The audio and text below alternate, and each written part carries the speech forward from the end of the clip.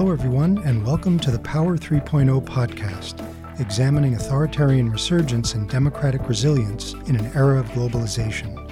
Power 3.0 is brought to you by the International Forum for Democratic Studies, the Ideas Center at the National Endowment for Democracy. I'm your host, Chris Walker, Vice President for Studies and Analysis at the Endowment, recording from our studio in Washington, D.C. And I'm your co-host, Shanti Kalethal, Senior Director of NED's International Forum. As democracies around the world contend with new forms of digital disinformation, many observers are looking ahead to the implications of deep fakes, computer-generated video and audio impersonations of real people.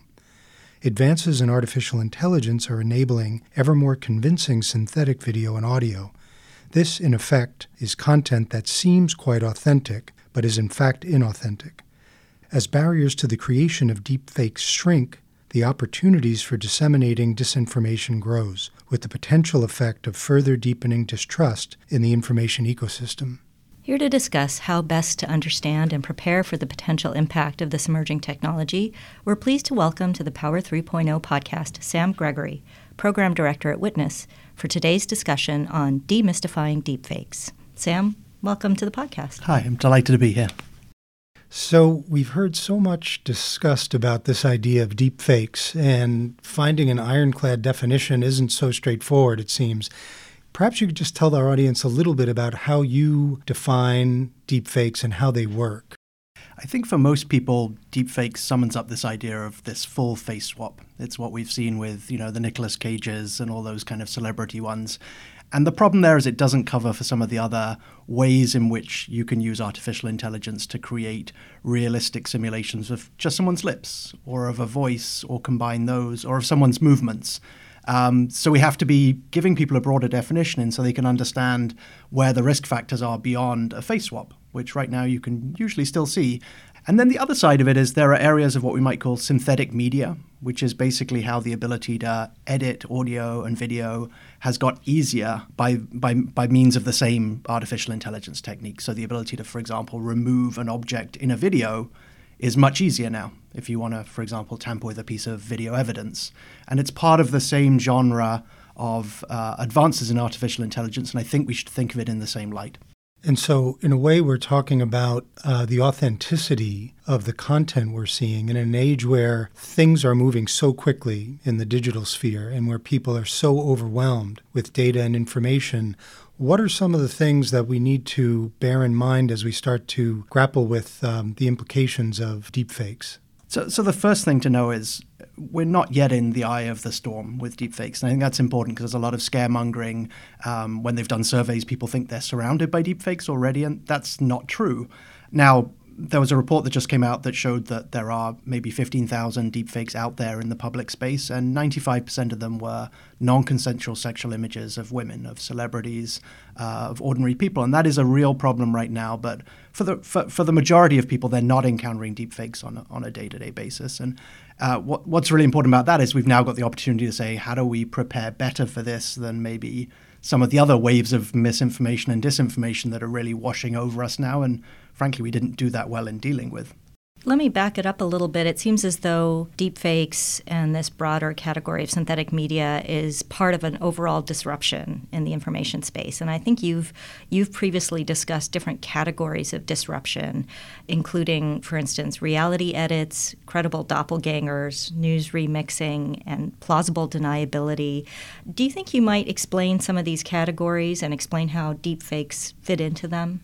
Yeah, I think, one of one of the things that's really important right now is to help communities who are most likely to be impacted by this tell us what the threats are. And it's what we've really been focused on over the last 18 months at Witness. And so to do that, we've really been presenting people with potential scenarios and asking them also to think about how threats expand on what they encounter already. So, reality edits, which is actually a phrase coined by a researcher called Aviva Vadia, is really looking at this question of adapting pieces of content in a way that is seamless. And that might challenge their evidentiary value or their ability to show someone saying something in an untruthful way. I think the credible doppelganger idea is one that we've heard a lot about in the political sphere. So, right, people worry about, someone impersonating a president or a senator. what we've heard when we've done these threat modeling, and most recently we did a series actually in Brazil, listening to community activists and national level journalists, was they worried about how this would be used to expand the ways there are existing attacks using Photoshop and things like that against women activists and journalists. And they said, let's worry about that as much as about, the senior politicians. It's the attack on the vulnerable people. And then when we've talked to news journalists, and we've organized a number of meetings alongside groups like the BBC and the Partnership on AI, they've pointed to existing problems they face around how in an era where you can easily share, a video in a closed messaging app like WhatsApp, that people swap the logos on, say, a piece of media or claim something, comes from an outlet. And, all these techniques start to facilitate those tools of manipulating the indices of trust we have, or the remaining indices of trust, maybe like, the logo of the BBC or a similar national level news outlet. And so as we've started to look at this, I think it's really important to think about threats as an evolution of existing threats. We shouldn't sort of create these sort of phantasms of things that are out there when in fact, people who are facing threats already because of misinformation and disinformation as individuals or as organizations already see how these can evolve and want to think about how they can try and solve or at least partially solve them now. And I think you've also talked about that it's not just face swapping or video manipulation, that there's a much broader range of tools, including audio as well and other ways of editing. Do you think you might talk about some of these, the tools that are available now as opposed to in the future? Yeah, so part of the reason why deepfakes are not as widespread as perhaps people think they are is that at least over the last 18 months, most of the requirement to create, a deepfake, particularly a face swap, is required, engaging with, open source code repositories. It's required quite a lot of training of your model to make it work well, to create the fakes. What we've been seeing in the last 6 months particularly is a speeding up of the process of creation. And it's a speeding up on the technical side, and it's a speeding up on the availability side. So what's happened on the technical side is we're seeing the ability to create these face swaps, but also the ability to manipulate facial expressions that rely on less what we call training data, which is basically examples of you or I that are fed into the machine learning algorithm. We've also seen rapid advances in audio. So it's getting easier to do audio. And then on the other side, we're starting to see this commoditized. So you can go to a website and someone will do it for you. We've started to see versions of this in apps like, notoriously in the last few months, the app Zao in China. And all of these are basically, also the leap to mobile, which as we know is a huge accessibility opener when it's an app or it's on mobile. On this same thread of thought, one of the concerns that people have, and you see in the mainstream media discussion of this, is that the dissemination of the technology, the ability to develop these skills is now going to be diffused to people who are sitting in their basements and can do this. So that's one part of this. But the other, presumably, is that states with enormous resources and the data at their disposal and the interest in doing these things will likewise be developing this. If we look at the challenge from today's perspective, what concerns you more? Is it the lone person sitting somewhere with their own computer pulling this together, or is it the state with near limitless resources pursuing their own ends with this? I wish I could pick one, but when we've talked to people about this, they identify threats at both ends of the spectrum and threats that are both very individualized and also about volume. So maybe if we've got a dynamic which is individual to state act, we also have kind of like sort of a dynamic between very individual, like it really matters what a particular piece of content looks like, versus let's just create lots of this and just pollute the information environment. It doesn't really matter about the quality, you're just pumping it out. And I think we should worry at both ends. Like clearly, if we look at what's happening with gender-based violence towards women, the accessibility of tools to harass and bully will be used by individuals and it will be used by states. And it'll be used for fraud, right, in the business world as well. But also when we talk to folks, they really emphasize they're concerned about the public sphere. When you talk to journalists, when you talk to civic activists, the concern that this will make the public sphere even more crowded with content that is not believable or is only partially believable, and it overwhelms both, obviously, this idea of public trust, but also the ability of journalists and fact finders to do the verification at that level of scale. And I think one key element in this sort of volume question, which I think we don't think about it that much with deepfakes now, is we tend to think of them as kind of like maybe artisanal. They're like these crafted objects that, someone really spent a lot of time building. Well, they won't be. They'll be much easier to make at volume, to make subtle variants on them, much as at the moment you can do things like generate text. And when you think of it in those terms, then the worrisome factor of how this goes into a culture that's built around visual images, built around fast sharing, and where we don't really have many cognitive barriers to understanding manipulation is troubling. And could be from either actor. It could be a malicious business actor, it could be an individual who's your neighbor, or it could be a state actor. And at the outset of the discussion, you alluded to this challenge, saying that we haven't been so good in setting the norms and the standards around much of the technology that's been diffused globally to date in its present form. And on previous episodes of this podcast, we've had any number of discussions that have looked at aspects of this challenge. Given what you've seen so far, what do you feel would be most beneficial and important to enhance the likelihood that democratic and human rights norms start to find their way around this deepfake technology? Yeah, it's going to be a really interesting balance of solutions. So I don't believe there's going to be one sort of technical silver bullet here. And in fact, the history is of technical silver bullets often, I was going to say, they backfire. So I think we need to be very cautious. It's a really interesting moment where we need to ask what we need from platforms, and we need from people who build the tools of this. Like, what do we want from Facebook? They're going to be very well placed to detect deepfakes because they're going to see a range of them, similarly YouTube, Twitter. What do we want them to tell users in a way that is useful? And what do we want them to moderate? And what do we want them to take down? And that's a really important democratic conversation that does have to learn from the history of the last 5 years. And when I referred to previous problems of misinformation and disinformation, I was thinking of a place like Myanmar, where, the response of platforms was late and inadequate. And so I think the platforms and people who build tools play a really critical role here. And how legislators make decisions about how to push them is going to be critical. And I think it's really important sitting here in DC to think about what the decisions taken on the Hill here or in Brussels, how they will impact globally. So I'll give an example of that. A lot of people talk about kind of asking for kind of ways to track the origins of pieces of video, right? Can we track and authenticate things and require people to watermark content? And it sounds like a great solution, but then when you talk to someone who's a dissident or a human rights activist, and you say, well, you're going to have to watermark and authenticate your content at source in order to be trusted, they're like, I don't trust the government here. I don't trust Facebook. So we have to be really careful as we think of solutions that try and preserve the integrity of information, that we don't end up with ones that will backfire.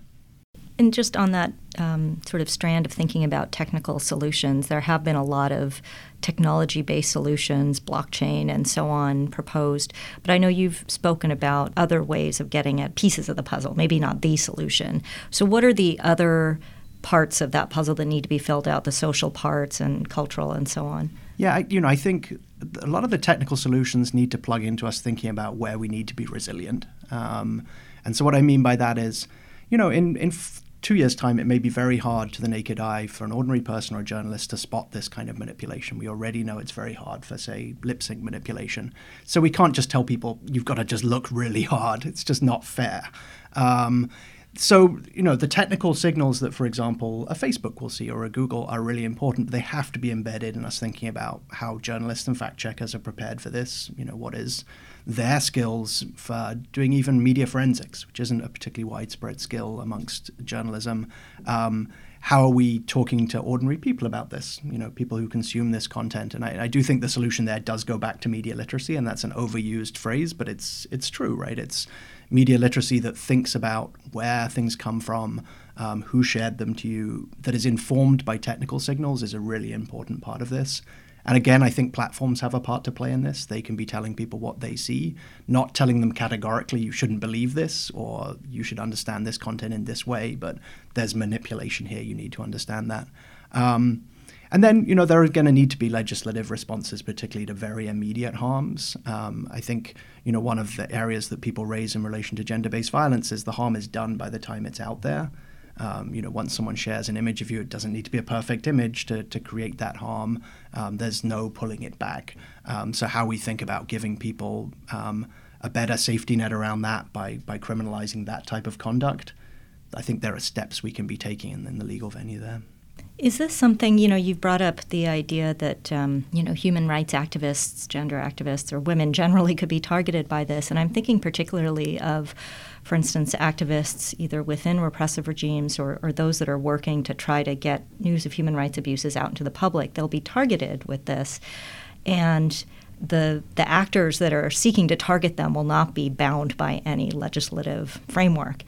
So what do we do about that problem when the people that are the most vulnerable to this kind of attack are also perhaps not protected by some of these other measures we might devise? And fundamentally, this is the problem, right? It's an asymmetric conflict. And so it's, if we think of it in the context of many of the tactics that are happening now, of doxing, of harassment, of these kind of cascades of false information, activists are at a disadvantage and civic defenders, and I wish I had a good answer for how we protect ourselves in this. I do think trying to work out how we reduce the scope of harm. So, for example, making it harder to do this in a way that's untrackable, making it criminalizing certain edge cases so that at least in places where you have law, you can address it. But I'm honest, it's something we've been wrestling with within Witness. We don't know how to deal with it once this gets scaled towards the most vulnerable in places that are that don't have rule of law. And that's why I also go to we need to think about solutions that don't actually just make it worse. So if we put requirements on those people to create signals of trust about their own content at the same time as they're being attacked by people who have no consideration for those issues, we're really further perpetuating this asymmetry. You mentioned this issue of media forensics, and I have an idea of what you're alluding to, but I'm wondering if you just say a little bit more about what's really needed, given where the technology is now and where it's heading, to be able to do the sort of media forensics you've alluded to. So media forensics is this idea that we can, identify manipulations in an image, essentially, and it's a relatively new field. It's primarily in law enforcement. And a lot of it is behind some of the ways we detect deepfakes. There are a number of ways to detect deepfakes, some of which are very grounded in media forensics, some of which are grounded in using the same techniques you use to create a deepfake to detect them. Essentially training an algorithm to do detection in the same way you trained an algorithm to create the deepfakes. I don't think this means that we need to train every journalist to be, an FBI media forensics person. It's impractical. We do need to think, do they have the tools available to them and the training that they can do the type of diagnosis of an image that could quickly reveal flaws or information in it that they need to know. At the moment, there's just not that capacity. There's a big gap between the tools available and the capacity of journalists. And again, it also goes back to what platforms do. And again, I want to push responsibility to companies like Facebook and Google and YouTube. When we've done workshops with journalists, bringing them together with deepfakes forensics researchers, one of the key things the journalists say is, yes, we're worried about deepfakes, but we still can't do a reverse video search in YouTube to find if a video was shared from one situation and is being recontextualized in another. So we need to not, in our lure towards this new problem, forget that there are massive existing problems that could be solved around, so-called shallow fakes and existing mis and disinformation. So we can't let the platforms off the hook on those either. It just seems widening the lens on this idea that more generally when we talk about the development and the acceleration of artificial intelligence beyond the subject of deep fakes, that much of the expertise is found either in the military or security sphere or in the commercial development sphere.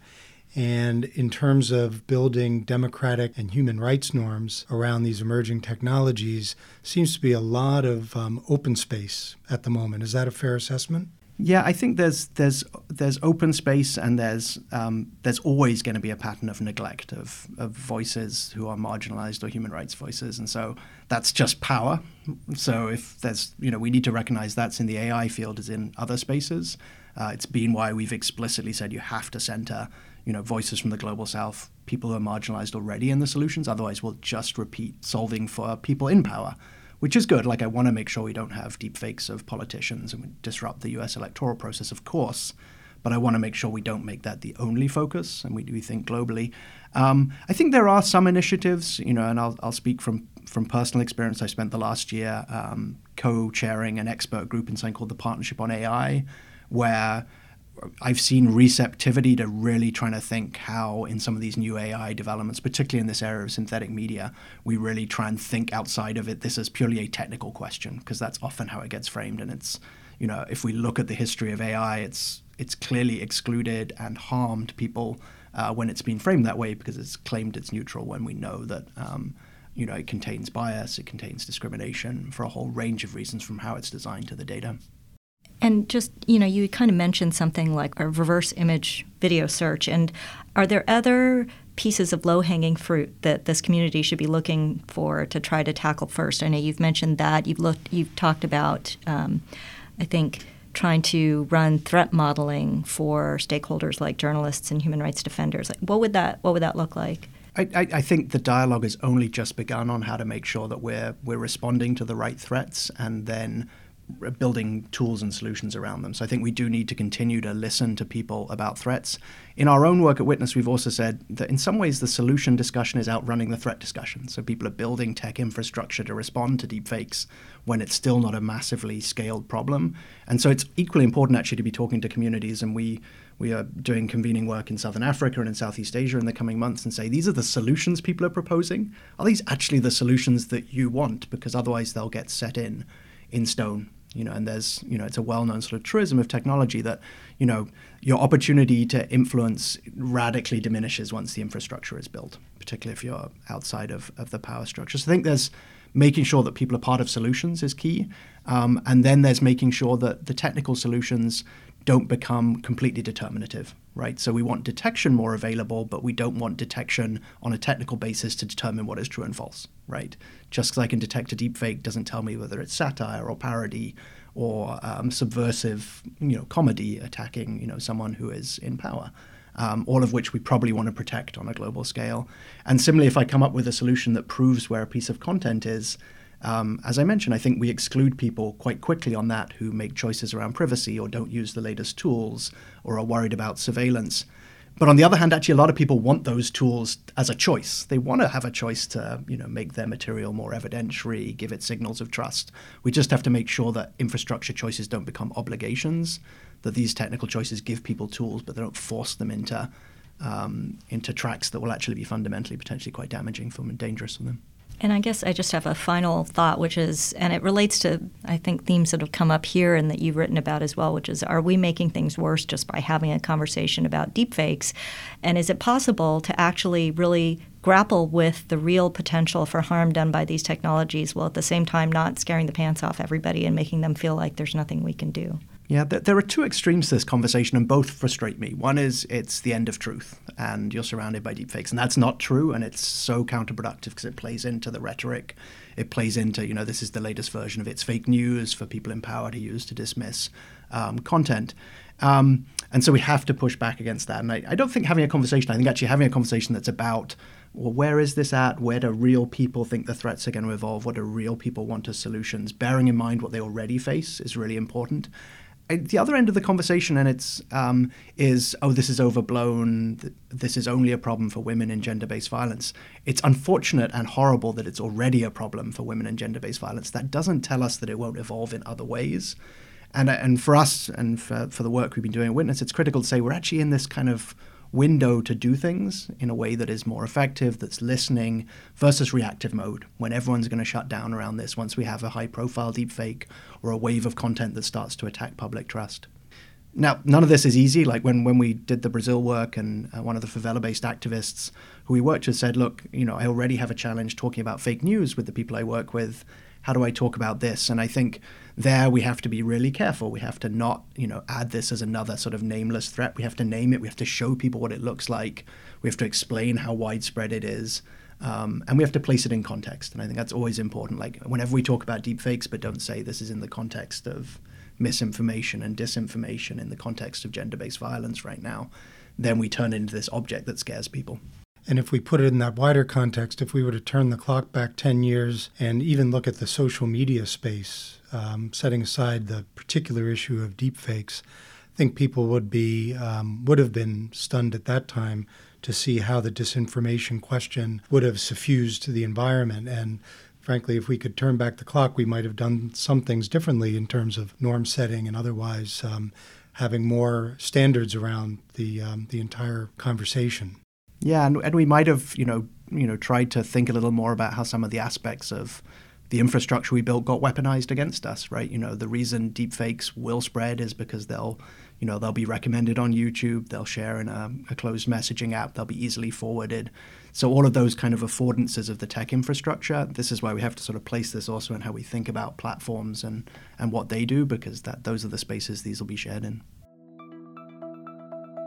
So, before we wrap up our conversation, I'd like to conclude with our final segment called What We're Reading, where we discuss what's at the top of our respective reading lists and might recommend to our listeners. Shanti, what are you reading? Well, I am reading the Global Disinformation Order, the 2019 Global Inventory of Organized Social Media Manipulation by Samantha Bradshaw and Phil Howard of Oxford University. This is the third iteration of this report, which looks at global trends in computational propaganda, which they define as the use of algorithms, automation, and big data to shape public life. So in this report, they found evidence of organized social media manipulation campaigns which have taken place in 70 countries, which is up from 48 last year and 28 the year before.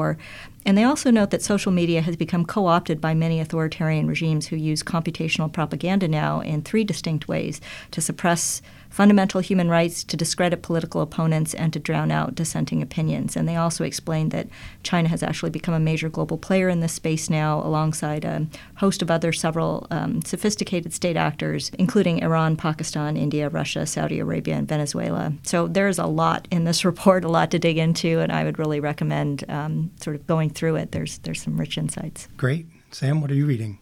So I'm deep in deepfakes world at the moment. So I've been reading an excellent report that came out of something called Deep Trace Lab that kind of looks at the state of play on deepfakes and identifies that figure I mentioned earlier, that 96% of deepfakes are non-consensual sexual images. It also points to some of the cases we've seen in politics that are about people using the kind of it's a deepfake excuse to claim something that might be true isn't true. This what has been described by Danielle Citron and Robert Chesney as the kind of liar's dividend. You can now call something a fake, even if it's true. And Deep Trace Labs is also, they produce a weekly newsletter called Tracer, which is a great resource that I follow each week on some of the developments in this world.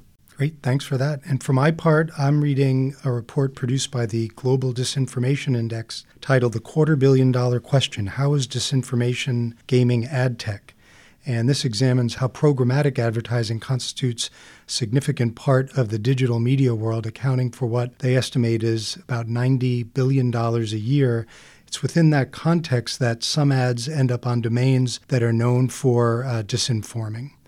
And the Global Disinformation Index estimates that an advertising amount worth about $235 million US ends up on disinformation sites like RT and Sputnik. They say that this is an industry-wide problem that requires an industry-wide solution on the part of ad exchanges and brands, and they offer a few ideas on how to address this.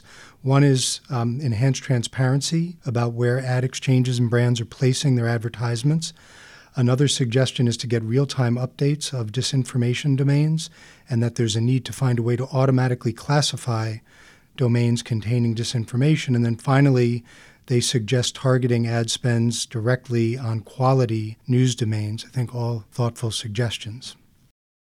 Well, unfortunately, that's all the time we have for today, even though I'm sure we could learn a lot from continuing this conversation for another hour or so. But Sam, will let you go here, and thank you so much for being a guest today. Thanks for having me on. That's all for today's episode of the Power 3.0 podcast. For more on the topic we discussed today, we recommend reading Sam Gregory's two-part piece for Witness, the first of which is titled Deepfakes and Synthetic Media: What Should We Fear? What Can We Do?, which is based on recommendations for a June 2018 expert convening on the subject. For further analysis of the themes we discussed today and will be examining in future podcast episodes, visit our blog, Power 3.0, Understanding Modern Authoritarian Influence. We also invite you to join the conversation with us on Facebook and Twitter, where you can find us using the handle @ThinkDemocracy. Additional resources are available on the NED website at www.ned.org/ideas. If you enjoyed today's show, please rate us on iTunes, Google Play, or whichever podcast app you use. Special thanks to our podcast production team at the International Forum, producer Jessica Ludwig, and our editing and sound engineer, Rochelle Faust, with research support for this episode by Dean Jackson. I'm Shanti Kalepal with Christopher Walker and Sam Gregory. We hope you enjoyed this discussion on demystifying deepfakes and invite you to tune in again for future Power 3.0 podcasts.